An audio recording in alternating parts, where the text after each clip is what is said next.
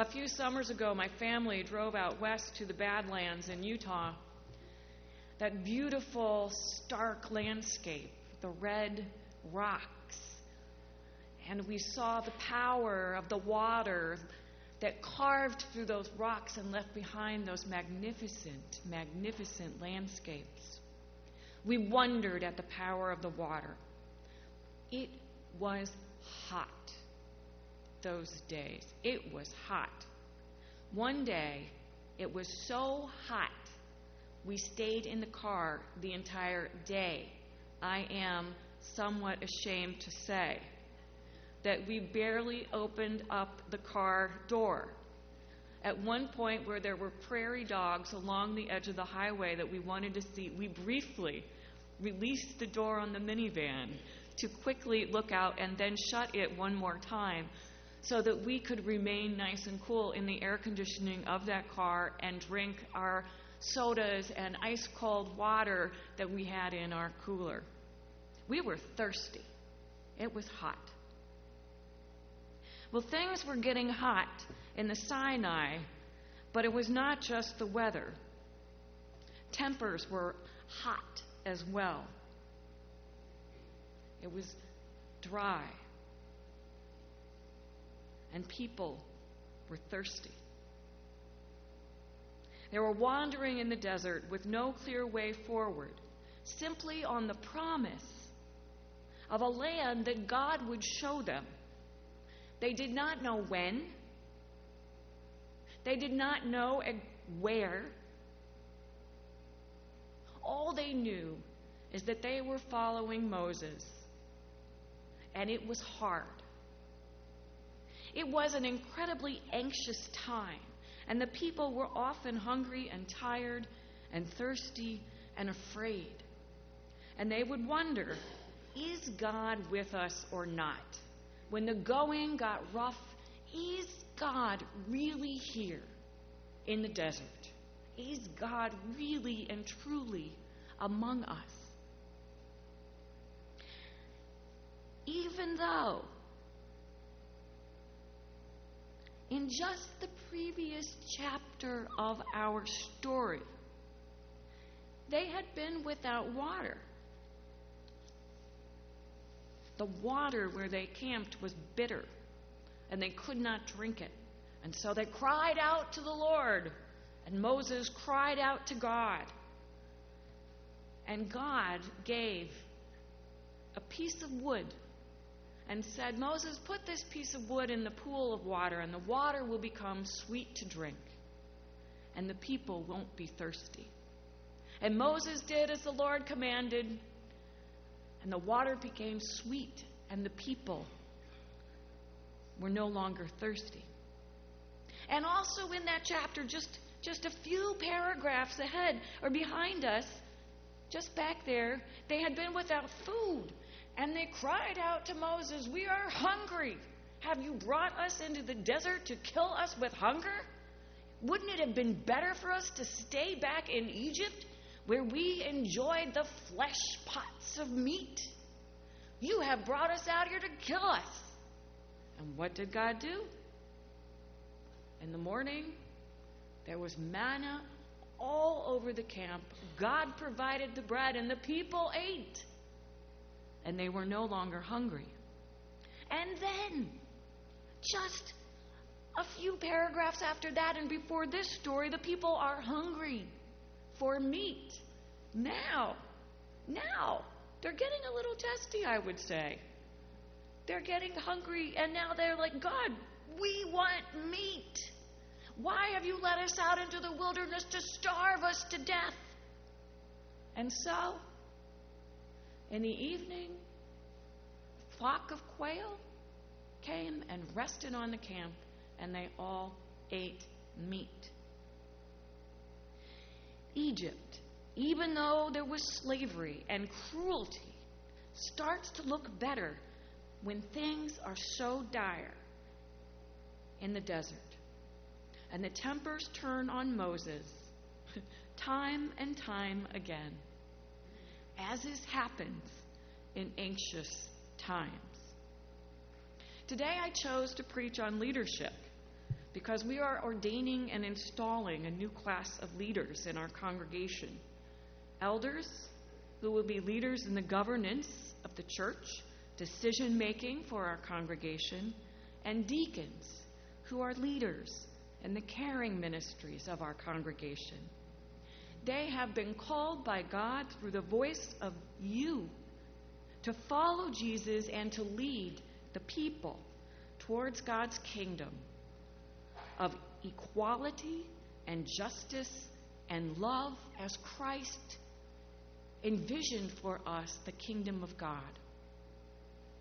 But this sermon today is not only for elders and deacons, because we need leaders. Our nations, our families, our communities need leaders. And each and every one of us from time to time is called to lead.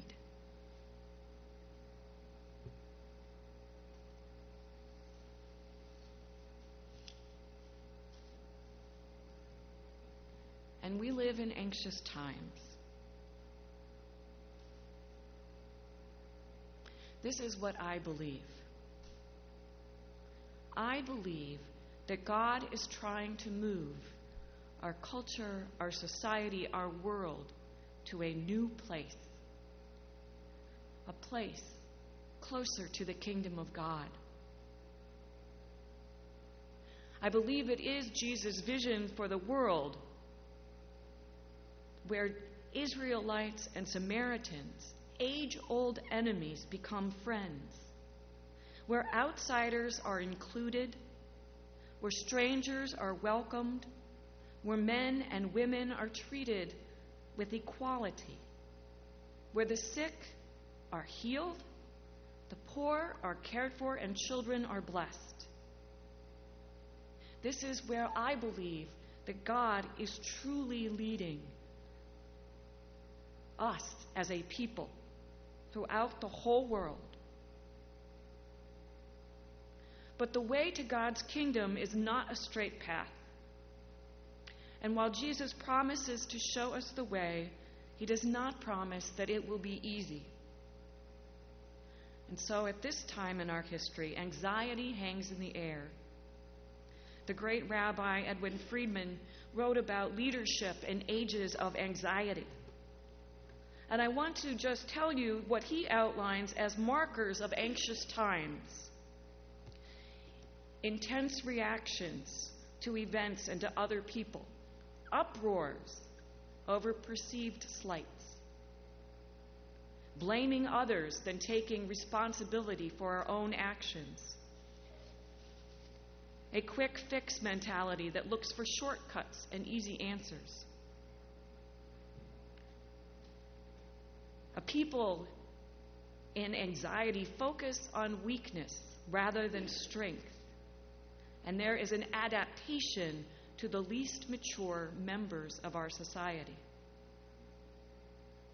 The society tends to regress, wanting to go back to the way it was before we began moving closer and closer to God's kingdom. And there is much complaining and blaming of those who are trying to see the way through to the new place to which Christ calls us. As followers of Jesus Christ, we must face our own anxiety. We must go into the place inside of our hearts that asks, is God with us in all of this or not? Is the source of goodness and love more powerful than hate? Is God with us or not? A week ago today, the elders and deacons gathered with those who are being ordained and installed today to hear statements of faith. And they were all beautiful and so authentic and moving. We heard these stories, and it was the greatest gift. And there was water in the desert. On Tuesday, with David Notley, I sat just an hour or so after Marcia had died. Her body was there, and we waited, and we prayed. And her children drove through blizzards to come and say goodbye. There was tremendous sadness. They knew that it would happen, but not so soon. So there was shock and grief and tears. But there was also storytelling. The arrival of a friend that brought so much comfort. And then there was more storytelling and even laughter. In the midst of death, there was life. There is water in the desert. On Friday, I heard on NPR a story about a neighborhood in Jerusalem where Arabs live next door to Jews, and of a time when they never went into each other's homes. You just didn't do that because you didn't know what kind of greeting you would get. It was anxious and afraid. But they decided, two women decided that they would learn each other's languages. And so the Arab woman, 30 years old, teaches Arabic to Jewish people at their little community center. And the Jewish woman teaches Hebrew to the Arabs in the local community. As one man said, how can we ever be one with each other when we cannot speak each other's language?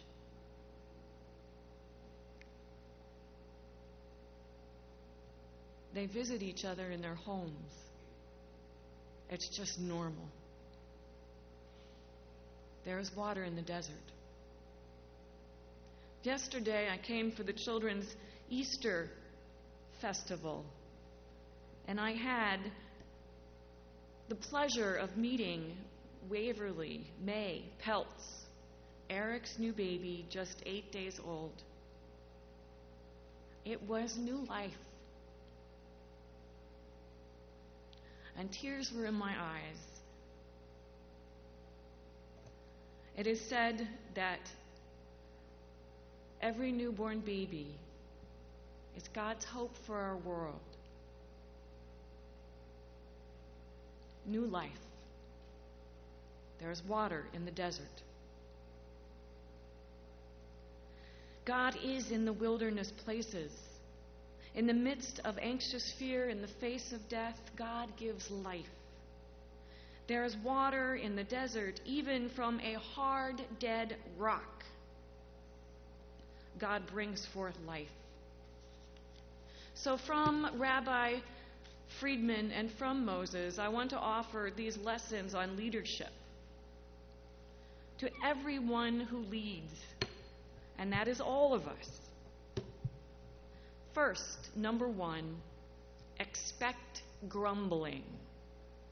Moving towards the promised land or the kingdom of God is hard, and of course, there will be grumbling. Sometimes I wish you knew that you all grumble. Believe it or not. Sometimes people grumble that I preach too much on justice. But for every person who grumbles, another person grumbles. Why don't you preach more on justice? When we hear the grumbling, we must listen to everyone.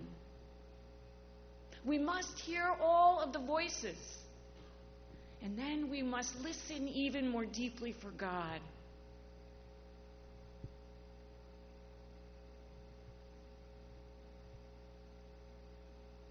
Of course, there will be grumbling. Number two, when things heat up Take a deep breath and count to 10. Practice self-regulation, as Friedman likes to say, or in other words, bite your tongue. Moses got a bit testy with the people, but considering all that he had done for the people, think of what he could have said. Think of what God could have said. Number 3, focus on strength. Moses cried out to the Lord. Listen to the people about strength. God is our refuge and our strength, a very present help in trouble. Psalm 46. Psalm 59. Oh, my strength, I will sing praises to you. God, you are my fortress. God, you show me steadfast love. 118. The Lord is my strength and my might, and has become my salvation. Water in the wilderness. Psalm 138. On the day I called to you, you answered me. You increased the strength of my soul. We must cry out to God for help. We must remember to pray, to ask God for help. What am I to do, God? God will increase the strength of our souls. Pray for your leaders. Pray for the elders and the deacons who are being ordained and installed. Pray for leaders in our world and in our community. Pray that God will increase the strength of many souls. Of course, number 4, look for the water in the wilderness. Look. Be curious. Wonder about things. Be willing to be amazed. God stood before Moses. God showed Moses the rock. Look here. Ask. God will show you the rock. Number 5, stay the course. No matter how hard it is or how much grumbling, do not go back to Egypt.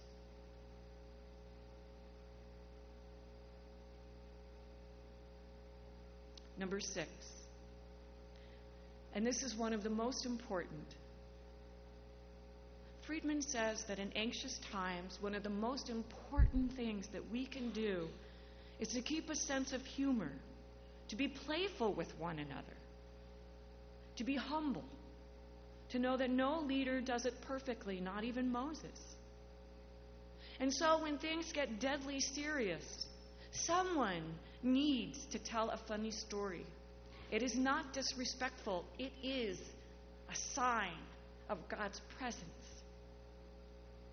A few month and a half ago, at our staff meetings, we say prayers. And then we say gratitudes for one another, for the ways in which members of our staff has helped us. And then we added, just in the last couple of months, the weekly joke. Eric has been the font of jokes because, of course, Eric has little kids and there are always jokes. They're terrible jokes. They're awful jokes. And that makes them all the more funny. And there we laugh. There we laugh and we are playful.